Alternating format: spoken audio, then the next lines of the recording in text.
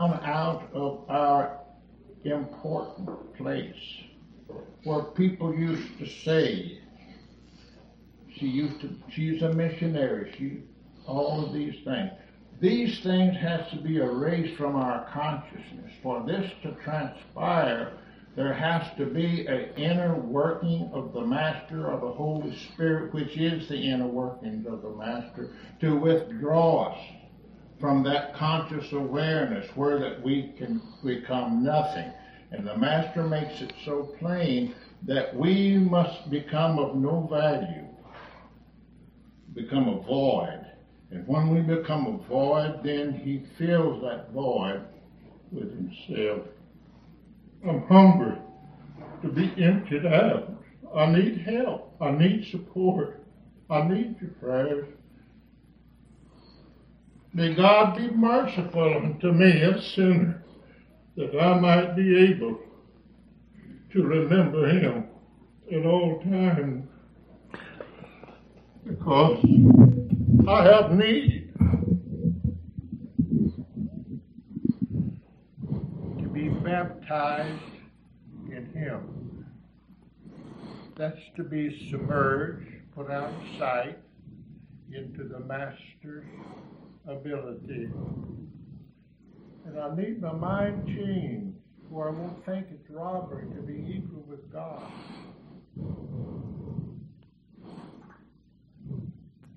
As he's told us that we are the essence of God, but we're in the left field. We're in the bullpen. He can't use us. But the day is coming when he's going to call us out. And when he's going to give to us that which is rightly ours, to every one according to his labor, so shall it be. And I understand that God is dealing with the Satsang, and you come and you say these things, and you're telling us not to dwell on the outward experiences, not to dwell on the shell, not to eat the husk, but to eat the germ that's in the grain, because that's where the life is. Like the young lady that got married, and she was fixing her first meal for her husband, and she went to the grocery store, and she saw the broccoli in the freezer counter, and they had the cheese poured over it, and she thought it was so beautiful, so she took it. She went home, she took the broccoli out, she got the water hot, and she put the carton in and boiled it and served it to her husband, thinking that he is going to enjoy this meal. And when he looked at it, he said, "Honey, where is the broccoli?" And she says, "There it is." And he says, "No, honey, where did you put it?" She says, "Oh, I put it away." He said, "Well, let me get it, and I'll show you how to fix broccoli." We're so simple. We're so unlearned about the inner courts of the Lord. He wants to bring us into that relationship. I just wanted to say a few words if I'm talking too much. But I want you to know that Helen and I need your support, and we need help. Look towards the Master for us, please. We're drowning, and we need the leak fixed in our boat. Well, thank you, Irvin. And I mean, that was an excellent story. The thing to remember is that it goes back to the question that Angela asked too. Master isn't going to let any of us drown. He just isn't, okay? Because he loves us, and he's got the power to take us up. So there's no question of that. And people who have a hard time meditating now, the effort that they put in, the desire that they have for wanting it, even if it's all misapplied, it doesn't matter. God will see what is the intent, and he will take us up. Sanchi has told many stories for that. So no one has anything to worry about or to be afraid of. It's helpful the more we put in our part and make the efforts that we can make and be as remembering and as receptive to the master power as we can be. But there's no need to be afraid or to worry. And this is a very great path that we are on, and it's a very great master that we have, and he comes from a succession of very great masters, and you're quite right that it is fundamentally one guru for all time and all place. But that guru continues to incarnate as one human being after another because we need him. Okay, I think we can close, and with a bhajan, preferably. Yeah.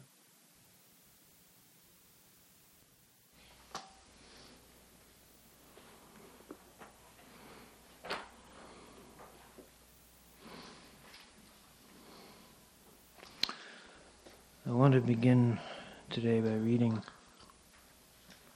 a very basic writing of Master Kirpal Singh, which picks up on and deepens some of the things we were saying last night. It's from the Ambrosial Hour, and it's called The Eternal Song. It was originally the 1961 message on the anniversary of the birth of Master Satsang. Begins with a quote from the Bible, actually two quotes. First is from the Gospel of John, the first chapter. In the beginning was the Word, and the Word was with God, and the Word was God. All things are made by him, and without him was not anything made that was made. In him was life, and the life was the light of men.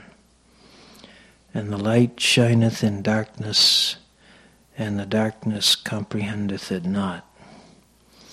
And the Word was made flesh, and dwelt among us, and we beheld his glory, the glory as of the only begotten of the Father, full of grace and truth. And the second quote is from the Gospel of Mark. The kingdom of God is at hand. Master dates this July 10th, 1961, and he says, Dear children of light, I convey my love to you all and speak to you from the core of my heart on the auspicious birth anniversary of my master, Satsang Ji Maharaj. Blessed indeed is the hour when the timeless comes into time, the formless assumes a form, and the wordless becomes the Word, and the Word puts on the mantle of flesh to dwell amongst us. Verily ye are, essentially and potentially, the timeless, the formless, and the wordless. The Word is in you, and you live in and by the Word, though you may for the time being be living on the plane of the senses and unaware of your real identity. A tree is known by the fruit it bears. Lectures, messages, statements, and discourses of any kind, spiritual or otherwise, imparted through utterances or writings, are just idle talk when not acted upon or lived up to. Live up to the divine Word, which is the Word of words, the manifestation of truth. This Word is hearkened by the soul. It is the eternal song which was sung ages ago, and that song produced the phenomena called the universe. When that song is heard, you will have some glimpses of the Lord and the true Master. Some will have a little, some more, and some still more. Souls embedded in the master power will be lighted. The more receptive the souls to the master power, the more light they will emit. If you wish to love God truly in the most practical way, it is to love our fellow beings. Feel for others in the same way as we feel for our dear ones. Instead of seeing faults in others, we look within ourselves. Suffer in the suffering of others and feel happy in the happiness of others. Endure all that comes, cheerfully accepting it as His will, and do not hurt or harm any of His beings. To love God, we must live for God and die for God. I would like to sow the seed of love in your hearts, so that the feelings of love are brought about among all the nations, creeds, sects, and castes of the world. All saints preach the same. Love, and all things shall be added unto you. Without love there is no peace, here or hereafter. Kabir. Those who do not know love cannot know God. Christ. Hear ye all, I tell you the truth. God cannot be approached without love. Guru Gobind Singh. The main purpose of my master was to awaken mankind to the truth taught and preached by all saints who came in the past. His job was to awaken the divinity in every heart and guide each to his or her goal of life. Like the great masters of the past, he drew people of all castes and colors by living example. He awakened humanity to the fundamental, inviolable unity of all life. All mankind is one. The true brotherhood will arise by awakening to the unity already existing in man. Man is an ensouled body. Soul is a conscious entity, a drop of the ocean of all consciousness. Man is the oldest of all. Social bodies were made by man for the attainment of God. My master did not come to establish a new religion. The religion he taught is the knowledge of the self and the one behind the many, which can be achieved by tapping inside by inversion, by reading the great book of oneself, where God is revealed, the book of all books, the Bible of all Bibles, which holds the key to the mystery of life. The way to truth is simple. The way is to know oneself so as to know God. When one is awakened to self-consciousness, his or her outer attachments are shaken off, and God floods his or her soul. The only rules that he gave it all, if any, were meditation, pure ethical life, and selfless service. He did not say for you to cease to be a Christian, a Hindu, a Sikh, a Mohammedan, or a Zoroastrian, but to be a true follower of Christ, Lord Krishna, Guru Nanak, Prophet Muhammad, or Zoroaster. That is, to do what they said. He did not ask the skeptical man or woman of today to accept any dogma, but in the spirit of humility, to obey the God reverberating in the heart of all. He advised us to look at each other from the level of the soul, and not through the garbs of various religions we are wearing, and to love all. He did not advocate change of forms, but to look within oneself where all are one. He did say that whatever religion one has, it should transform our life. We should lead an ethical life. He did not bring Eastern or Western thoughts for us to act upon, but helped us to act upon the basic truth that we already have in our religions. He revived the forgotten truth that is eternal. Example is better than precept. The teacher that the age wants is a living example of what all may become. The only teacher that we can accept is one who has experienced God. He must be one who has consciously bridged the gulf between time and eternity and can show others how to do likewise. He enables us to discover ourselves. We get through him a change of heart, and he has the power to transmit grace, kindle love, and bestow contact with the light of God.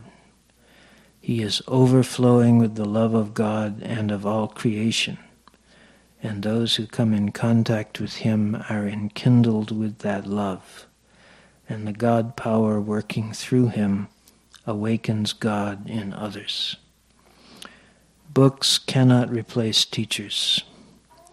Unless one meets the teacher in the flesh, one cannot unravel the mystery of self. What a man has done, another can do, of course with proper guidance and help.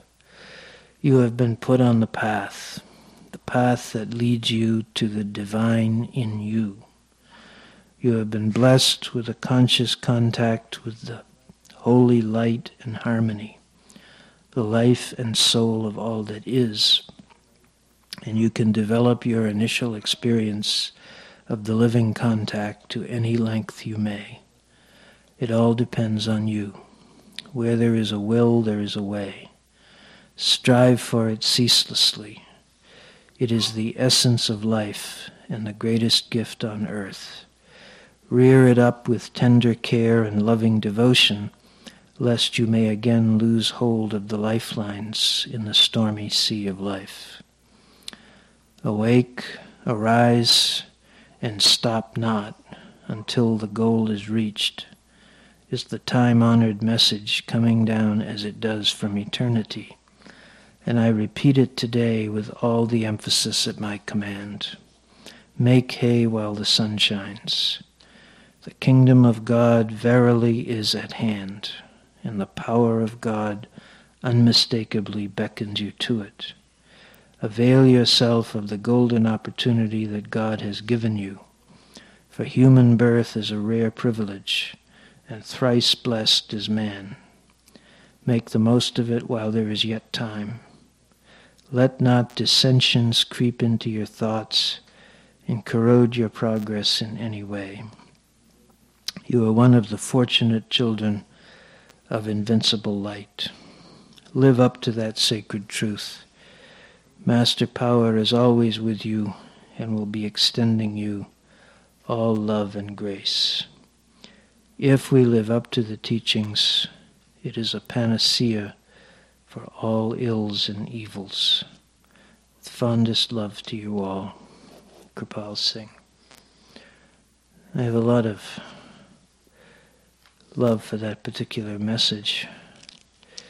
Many years ago, when Judith and I were living at the ashram before it actually became much of an ashram in New Hampshire, the first year after Master left America in 1964,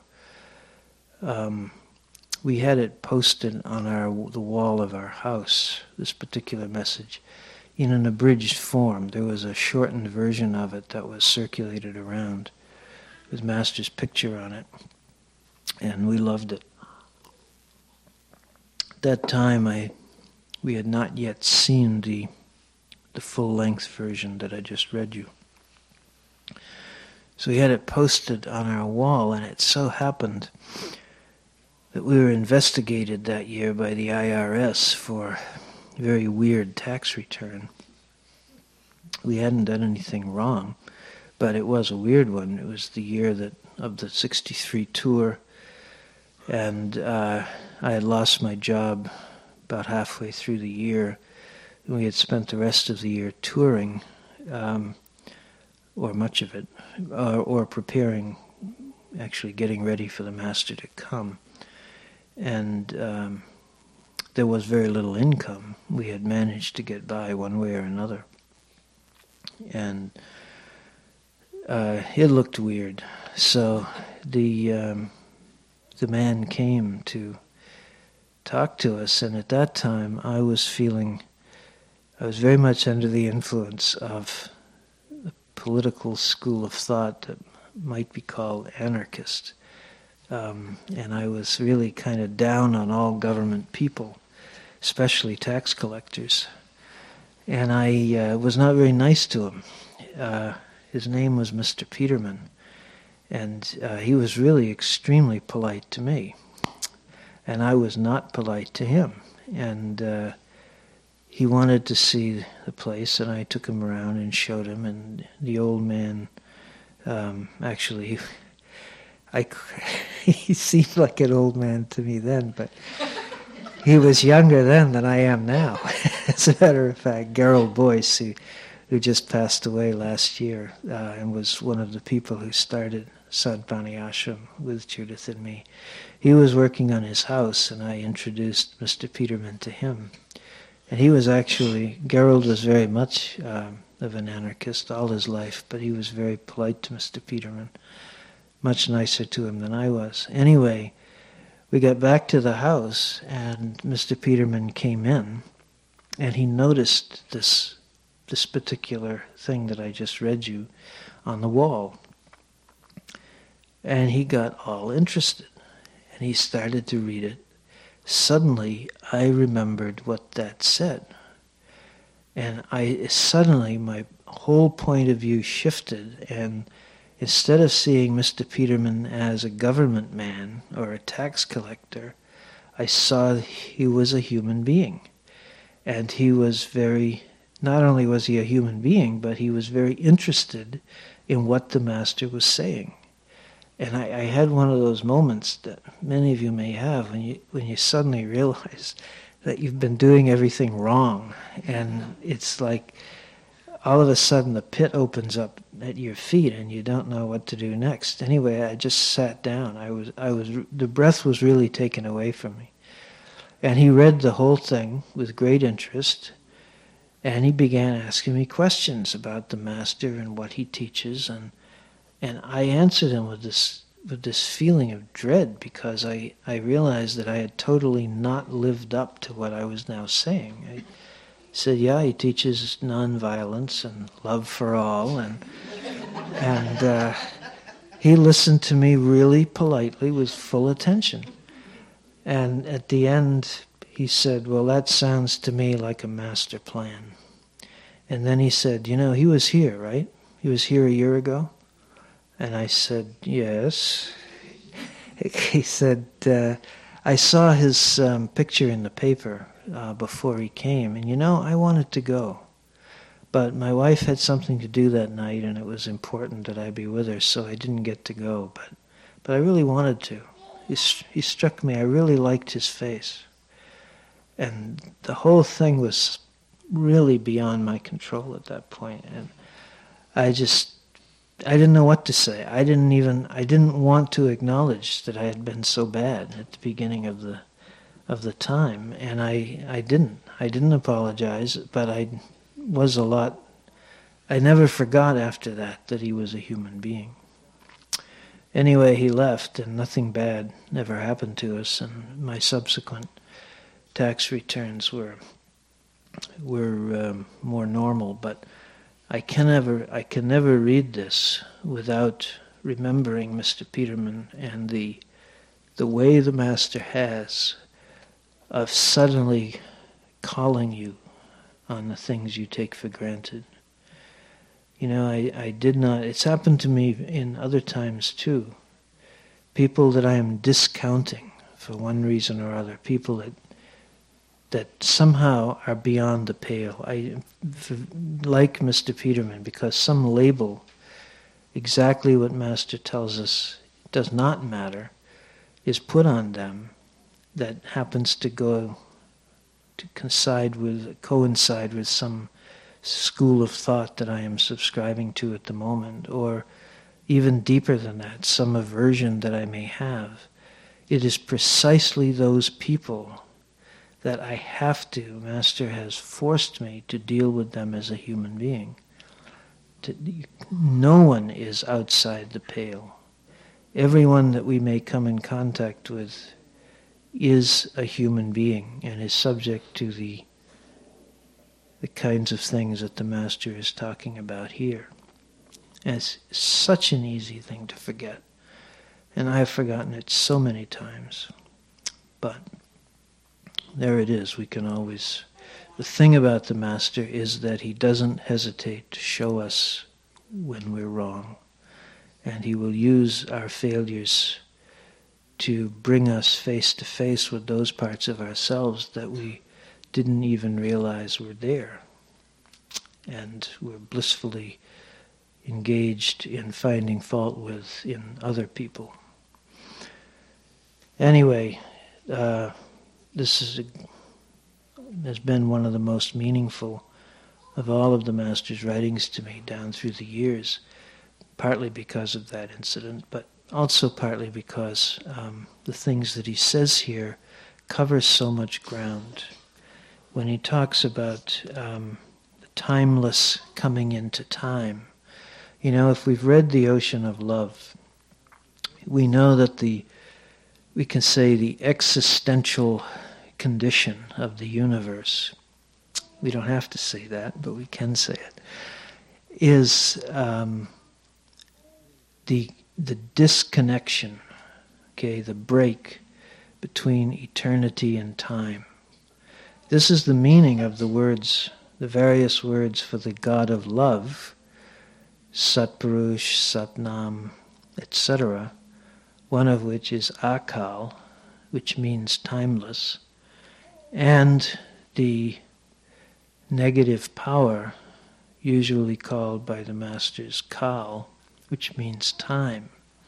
Eternity and time, eternity understood as the manifestation of love, and time as the manifestation of law or judgment, are the two poles into which the universe that we know, the fallen universe, we could say, is divided. Not that the eternity part of it fell at all, but it is affected by the fall of the time part, the part that is currently bound by time. The wheel of life and death, the law of karma, all of those things have to do with one thing following another in a chronological way. And all of them are short-circuited and discounted, and we can say transcended, when the timeless comes into time. That is to say, when the Word becomes flesh and dwells amongst us. Okay, which according to the esoteric tradition, and not just the esoteric Indian tradition, but the esoteric tradition all over the world, including that of Gnostic Christianity, that incarnation of the Word is, as we said last night, a perpetual process which cannot help but happen. The Word has a number of functions, and the Word here, of course, as Master defined it in this writing, is the eternal song that was sung ages ago and which produced the phenomena called the universe. The sounds that are referred to in the Bible is as the Word, and also in Genesis 1 as when God spoke, let there be light, etc. That is the representation of this. As he spoke, each of his words produced the phenomena called the universe. But those words that he spoke still exist, and he is still speaking them. And they are also becoming flesh still. This is the beauty we can say the reason why, if we seek, we definitely find. Because that which we are looking for is always present in the universe on the same level that we are. Anyway, when this happens, it is an invasion of time by eternity. And although, and this is why the crucifixion and things like that happen, you see, when the eternal comes into time, he has to obey the laws that Kal has set up. Although that is a part of the deal.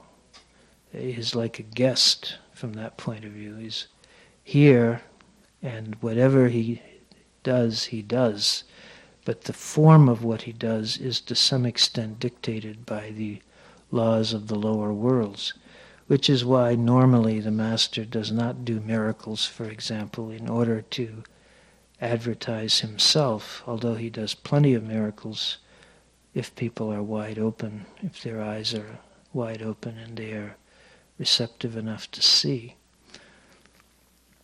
But this invasion, it really constitutes a divine invasion. The poet Blake put it, eternity is ever in love with the products of time. And this is what people, as we go on the path, and as we struggle with this or that, as we struggle with our own mistakes, like I have done so many times, this is the thing we should always remember and never forget, because it is the fundamental truth of all. If God is love, and if we are his children, then it follows as night and day that he loves us. And if he loves us, he is going to do what he can. He is going to find us. He is not going to rest until we make it. If we think sometimes because of the way we're brought up, although people, God knows, are brought up very differently, but still many people have a sense of God as some kind of policeman, okay, who is out to get us. And if we make the slightest mistake, ha-ha, you're no good, crump, and you are not worthy of me. This is, the theologian John Calvin, kind of the founder of mainstream Protestant Christianity, taught something very much like this. And I think he taught the doctrine of total depravity, that is, that human beings were so unspeakably, horribly bad that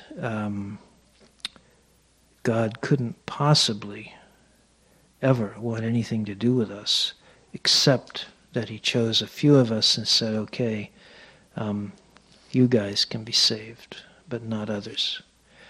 But he totally misread, I think, the relevant passages in the Bible, including the one in which St. Paul says very specifically, in my inmost self, I love the law of God. It is absolutely clear the further we go within, the more God is there. So it's a question of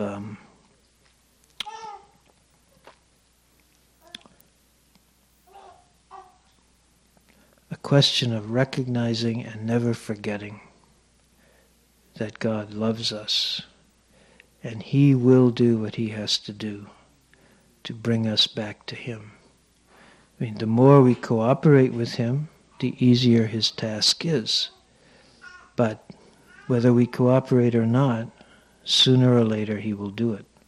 He must do it. He has to do it. If his nature is love, and our nature is derived from his, then how can he not do it?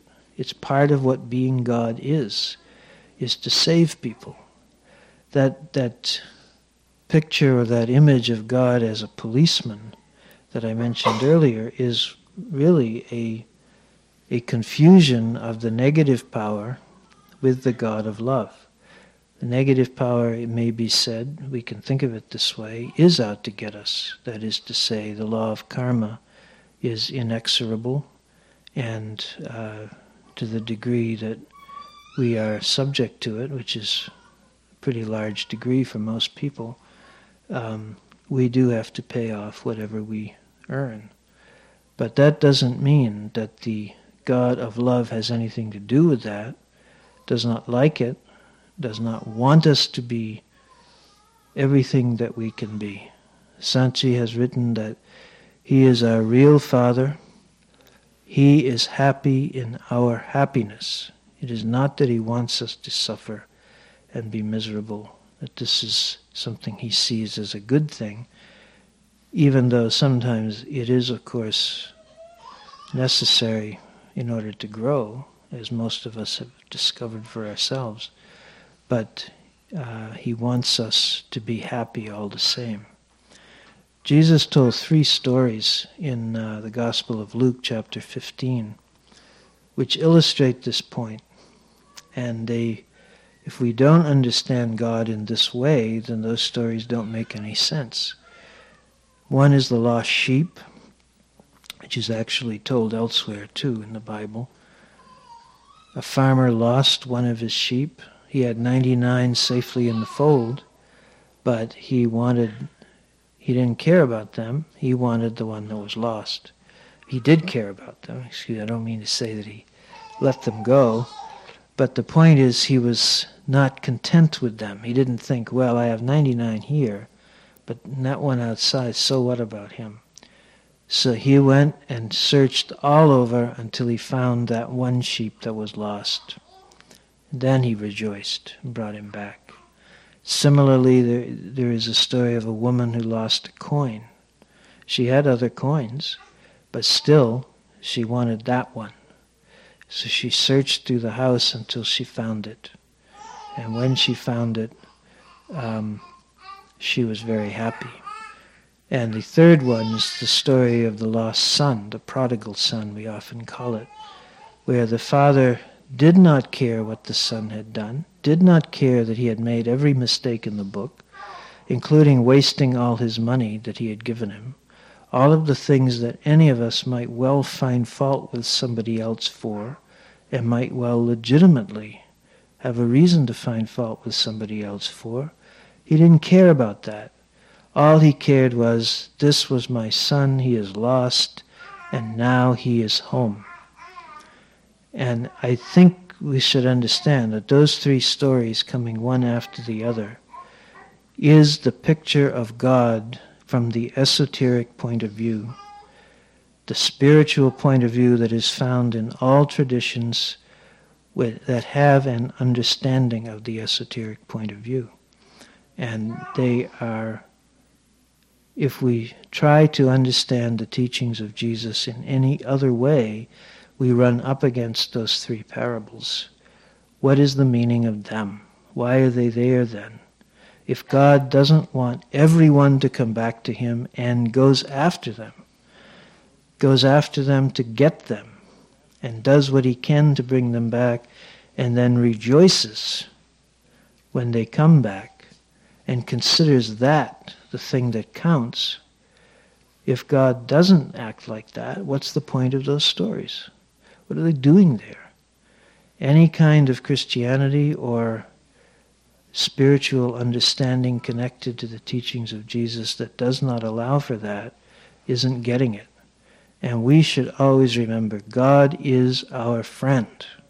Okay? The Master is our friend, our supporter, our well-wisher, the one who cares about us. Truly speaking, the Master and the God whom He represents are the only ones who have any sense of who we truly are. Even we don't. We don't know. We ourselves tend to identify ourselves in terms of our ego, of our desires, of our fears, just like everyone else. But the Master sees beyond all that.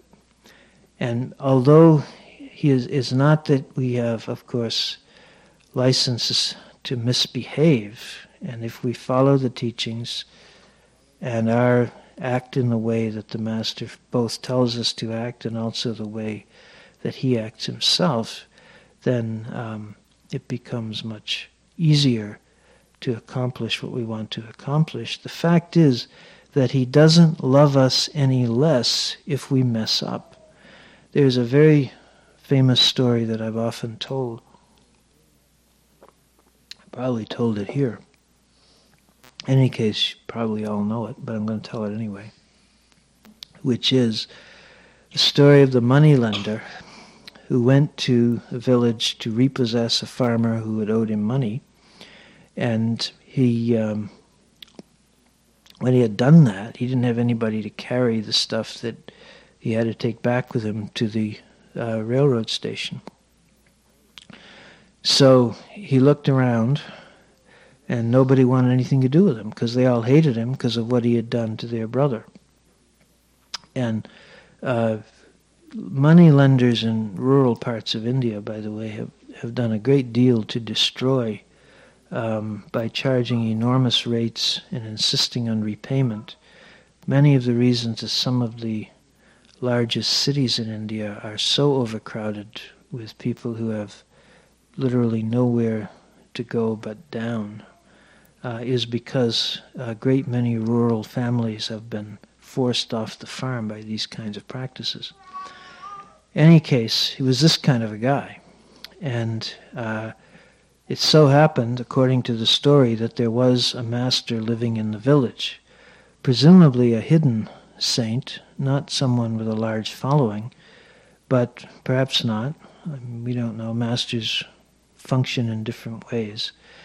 Anyway, he volunteered to the man to carry the stuff for him under one condition. Either the man would talk to him the whole time that they walked, and he would listen and nod, yes, yes. Or the master would talk to the moneylender the whole time, and the moneylender would listen and nod, yes, yes. So the moneylender thought, well, this is a good deal. Okay, I'll take it. And he agreed to listen. So as they walked to the station, which was about an hour away, the master explained to him what kind of a life he had led. He turned the whole thing around, and he showed him the perspective that the guy did not have and could not have for himself. And the moneylender at the end said, you haven't done one good deed in all your life, not one, except that you have spent this time with me. Now, in a few days you are going to die. And when you die, you are going to be taken before the Lord of Judgment. And he is going to look at your record, and he is going to tell you exactly what I just told you, that you have not done one good deed in your life, except that you once spent an hour with a saint. Do you want the reward of that now or later? When he asks you that, you tell him that you want it now. The moneylender said, all right. And a few days later he died, just as the saint had said. And he was taken before the Lord of Judgment. And the Lord of Judgment looked at his record. And he said, well, according to this, you have done no good deeds, never done a good deed in your life, not one, except that you once spent an hour in the company of a saint. Your reward for that is to spend 2 minutes with him on the inner planes. Do you want that now or later? And the man remembered what the master had said to him.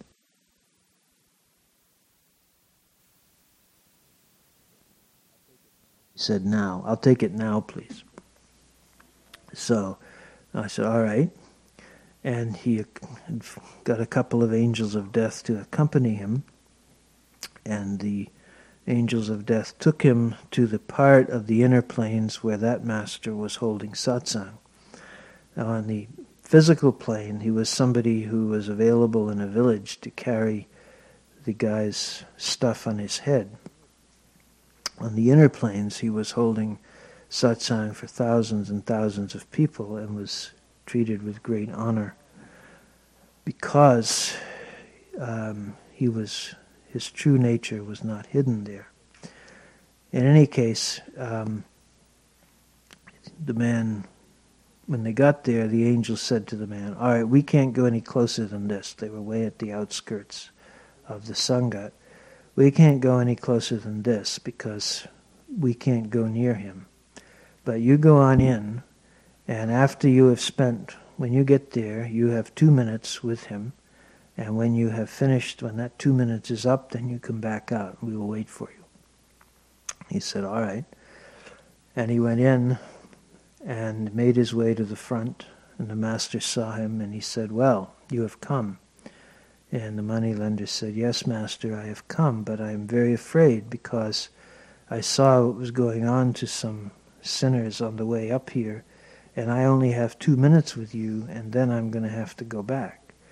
And he said, "Who says you have to go back? Who says? You're here now. They can't come in. Sit down.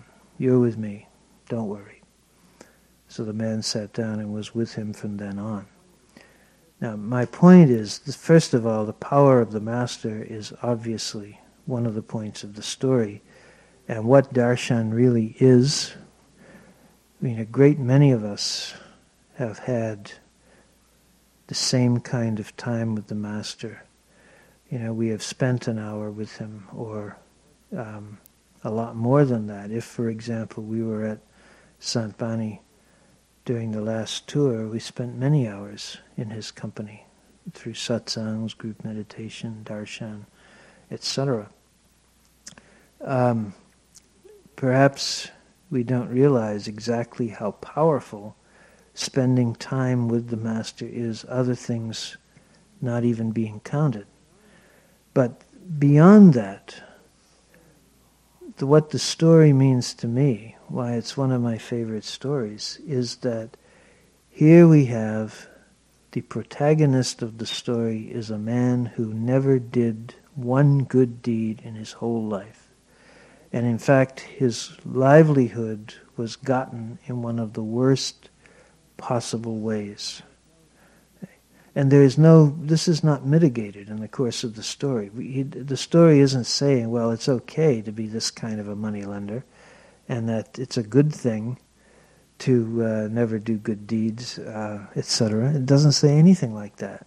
It accepts all that at face value. But the point is, what did the master see who looked at him? When he came up to him in the village and offered to carry his stuff, what did he see? He saw a child of God who was lost.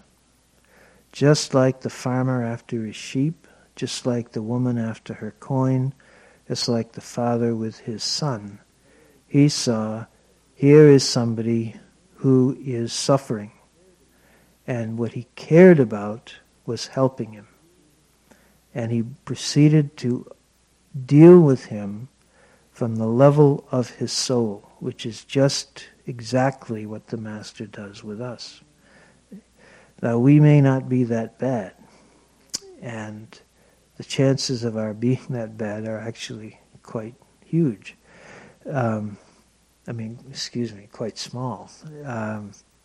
Sometimes I get mathematical formulas mixed up. It sometimes can be very confusing.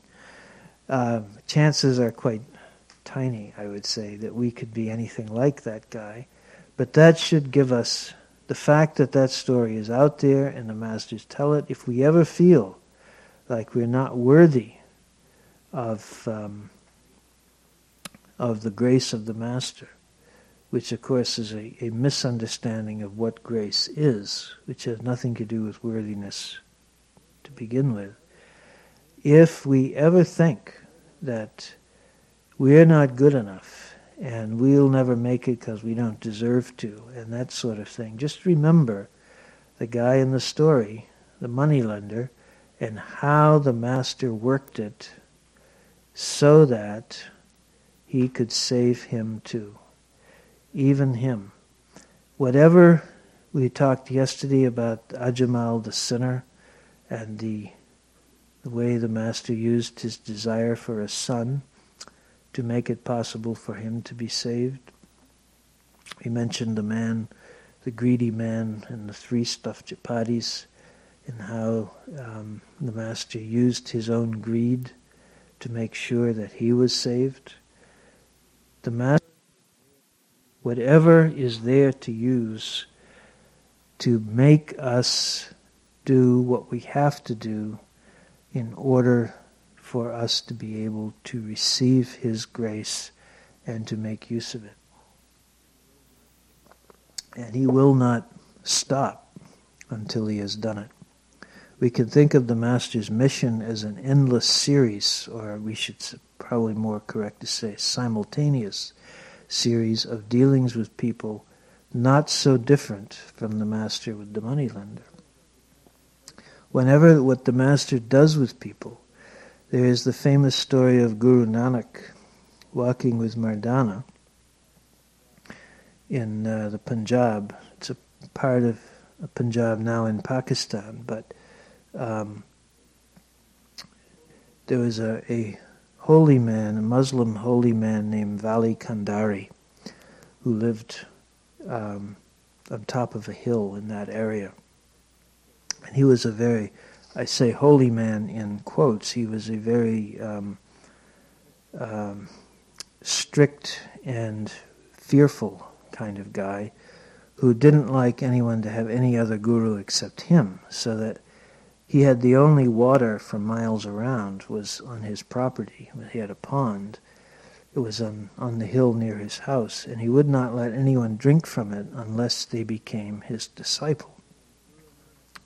So Guru Nanak and Mardana were walking along at the bottom of the hill, and Mardana was very thirsty. So Guru Nanak said, all right, there's a pond up on the top of this hill, go on up and ask the man who lives there for a drink.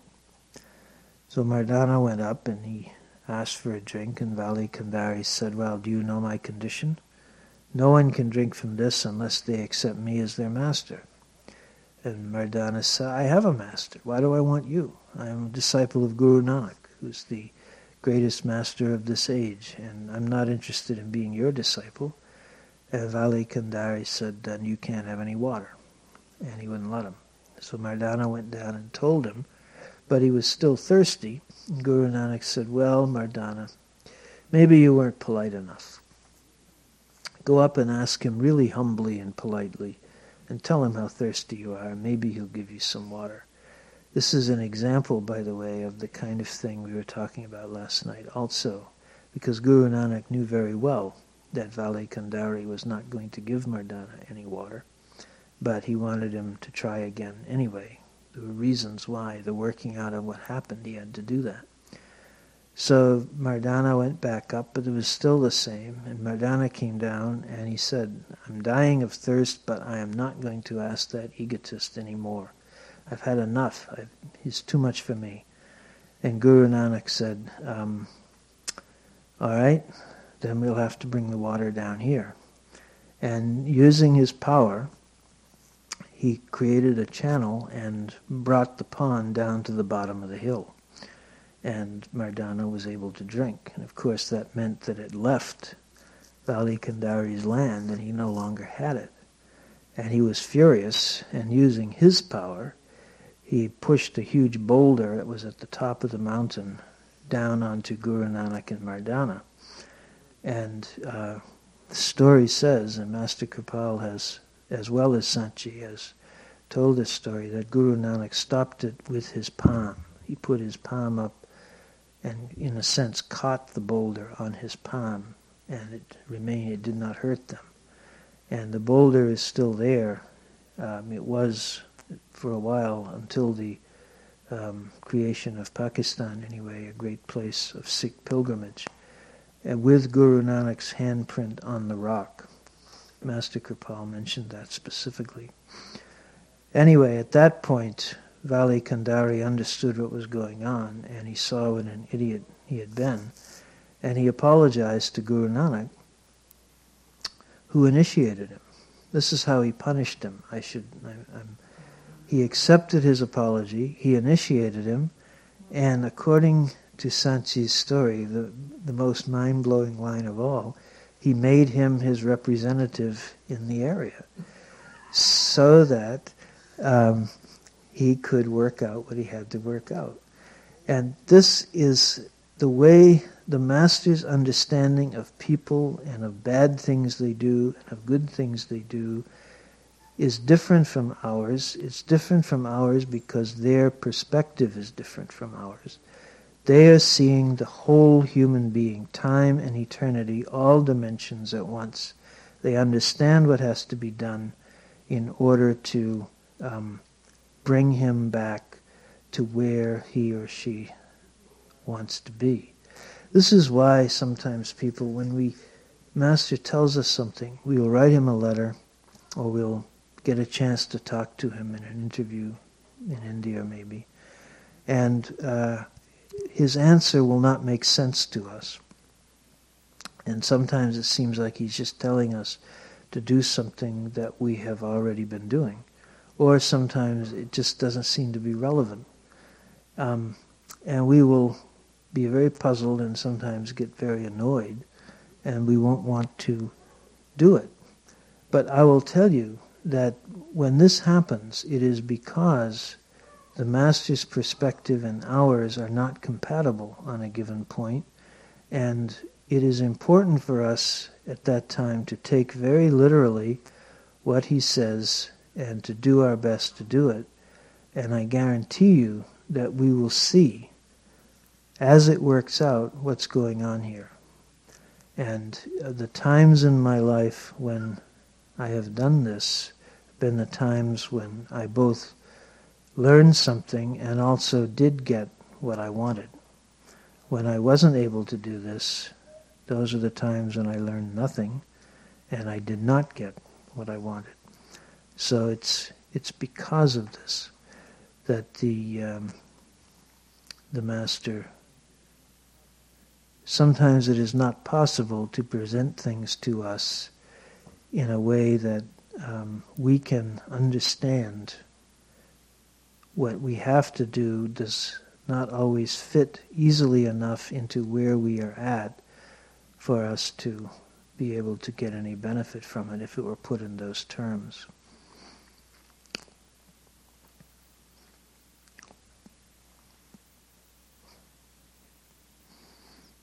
So it's important to always remember that.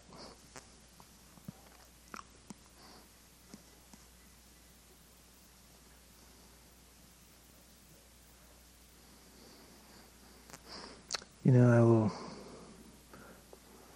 I will close with one story which connects with what we've been saying, what the Master said in the reading about that a person of realization can bring about a real change. This was also in the reading last night, in connection with the spiritual revolution too. When Judith and I were in India the first time, which was in 1965, at the World Religions Conference, Master Kirpal Singh was the president of the World Fellowship of Religions, and this was the third conference that body held. And we were supposedly delegates. We were actually just there as disciples, but we did attend every meeting of the conference, and we were counted as delegates because we were from America.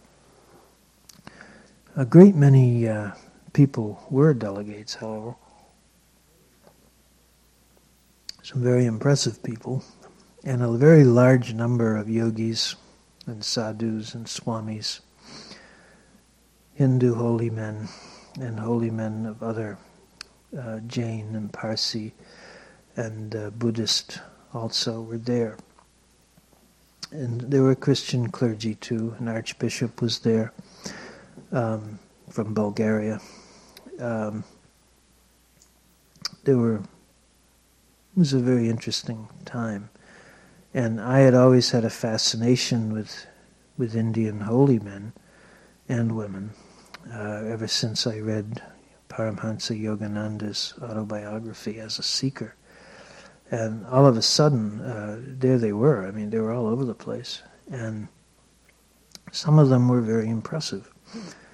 There was this one particular yogi that I noticed because he had very weird eyes. His name was Suryadev, and he was. I was afraid of him. I wasn't drawn to him. I'll put it that way. And he did nothing, and he was there at the conference, and he attended all the sessions, usually on the dais. He gave talks, and he was a good friend of another yogi who seemed like a very sweet man, Swami Arvindananda. Anyway, the day after the conference ended, Master Kirpal held a big, like a party, a tea party, at the ashram grounds for all the delegates. And Judith and I were also there. And practically everyone who had been at the conference as a delegate was there. And Suryadev was there. And somehow or other, for some reason that I never did understand why this happened, he lost his temper on the ashram grounds. Now, this is a yogi of obviously some power. And when someone like that loses their temper, this is no small thing. I mean, it was like he was erupting with anger. I mean, we use terms like exploding with anger or foaming at the mouth and so forth to describe. But this is the first time that I ever saw anyone really do those things. I mean, he was literally foaming at the mouth. And exploding is the only way I can describe it. Absolute madman. And people were backing away from him, and I was terrified. And Master came up to him, and he just, he didn't say anything, he just put his hand up on his face like this, and he pulled it down. He had his other hand on his back, and he pulled his face down like this, down to his chest. And the anger, as he brought his hand down, you could see the anger leaving that guy. And it just evaporated. And when Master had finished, it took about 10 seconds. When Master had finished, he was absolutely calm. He was standing there, and there was no question of anything like that. So I was extremely impressed with every aspect of this scene. And a couple of days later, I had an opportunity to ask the Master about how a yogi of power could lose his temper like that. I said, obviously, he seemed that he had really accomplished something. And the Master said, this ego is the last thing to go. You can accomplish a great deal and go very far within and still be under the influence of ego. And that will enable you to do things like this. You could still fail very badly. And if you fail in that condition, of course, you are failing with all the power at your command, which multiplies everything enormously, karmically speaking. But that is what, when the Masters talk about, all Masters talk about loving and bringing peace. Blessed are the peacemakers, for they shall be called the children of God. When people talk about this kind of thing, the Master is someone who is it. By coming under his influence, coming into his ambit, being connected with him, taking hold of his little finger, as he puts it, we also participate in that. The grace that kind of power produces, it's the grace that comes from someone who is able to deal with people like that. That grace is also sufficient to envelop us. And it does, and it will. And we have that is part of our heritage. When Master says thrice blessed, in this, what man has done, a man can do, of course, with proper guidance and help. Human birth is a great privilege, for thrice blessed is man. He means that there are three possible blessings for human beings. Human birth is the first one. That's the blessing of God on us. Initiation is the second, and that's the blessing of the Master on us. But going within, reaching Sachkhand, becoming one with the Master is the third, and that is our blessing upon ourselves.